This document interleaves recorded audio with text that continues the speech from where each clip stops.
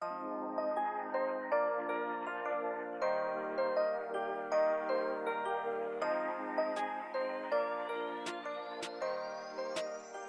beautiful souls. Welcome back to another episode of The Guided Words. I am your host, Benel, and today we're diving deep into a topic that many of us find ourselves grappling with: taking a leap of faith. You know those moments when you're standing on the edge of something truly significant. Maybe it's a new job, a relationship, or even a spiritual journey. In those crucial instances, a leap of faith often becomes the bridge between staying stagnant and soaring to new heights. Before we get into it, I want to share a scripture that really encapsulates the essence of today's discussion. It's from the book of Matthew, chapter 14, verse 28 to 31. The story goes like this. "Lord, if it's you," Peter replied, "tell me to come to you on the water." "Come," he said. Then Peter got out of the boat, walked on the water, and came towards Jesus. But when he saw the wind, he was afraid and, beginning to sink, cried out, "Lord, save me." Immediately Jesus reached out his hand and caught him. "You of little faith," he said, "why did you doubt me?" Peter took a literal leap, or shall we say, a step of faith out onto the water. He believed so strongly in Jesus and his own potential to walk towards him, even if it defied the very law of nature. But when he let doubt creep in, that's when he began to sink. There's a powerful lesson to be learned here, and today we're going to unwrap that message. Let's start by acknowledging the elephant in the room: fear. It's like that loud, uninvited guest at a party, overshadowing everything else. You ready to make your move?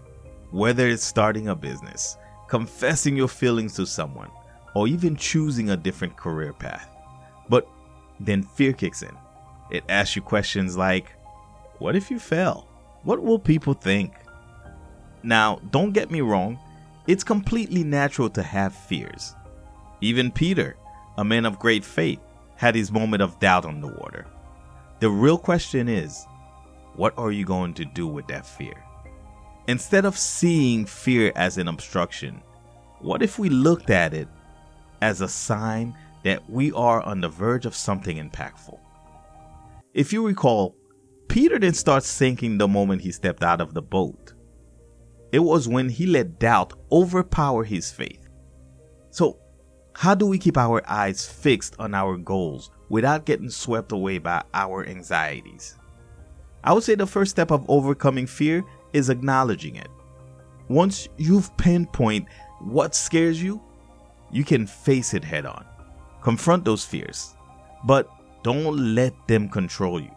This doesn't mean you won't feel fear, but you won't allow it to cripple you. Think about it this way. If Peter had kept his eye on Jesus, he wouldn't have noticed the wind that ultimately led him to doubt and sink. When taking a leap of faith, it is essential to seek guidance. Whether it's a mentor, a friend, or a spiritual guide, sometimes talking it through with someone else can offer new perspective. Even Peter sought guidance from Jesus before taking that audacious step onto the water. And then I would say, just go for it. All the planning, the deliberating, and the praying leads up to this: the leap of faith. And remember, leaps of faith don't have to be massive. They can be small steps that eventually accumulate into a transformative journey. Once you've taken the leap, the next part is crucial: trusting the process. Faith isn't just about believing in a higher power. It's about believing in yourself and the path that you're on. You might not get immediate results, but remember that the most beautiful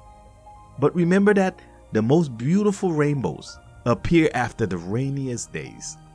So, to all of you listening, I challenge you to identify an area in your life where you're hesitating. What's keeping you in the boat? Take the cue from Peter.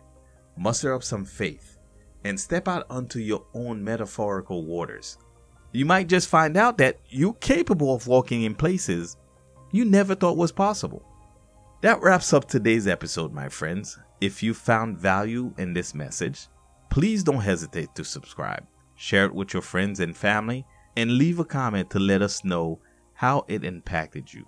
Your interaction helps us to continue providing content that uplifts and inspires. Until next time, y'all stay safe and y'all stay blessed.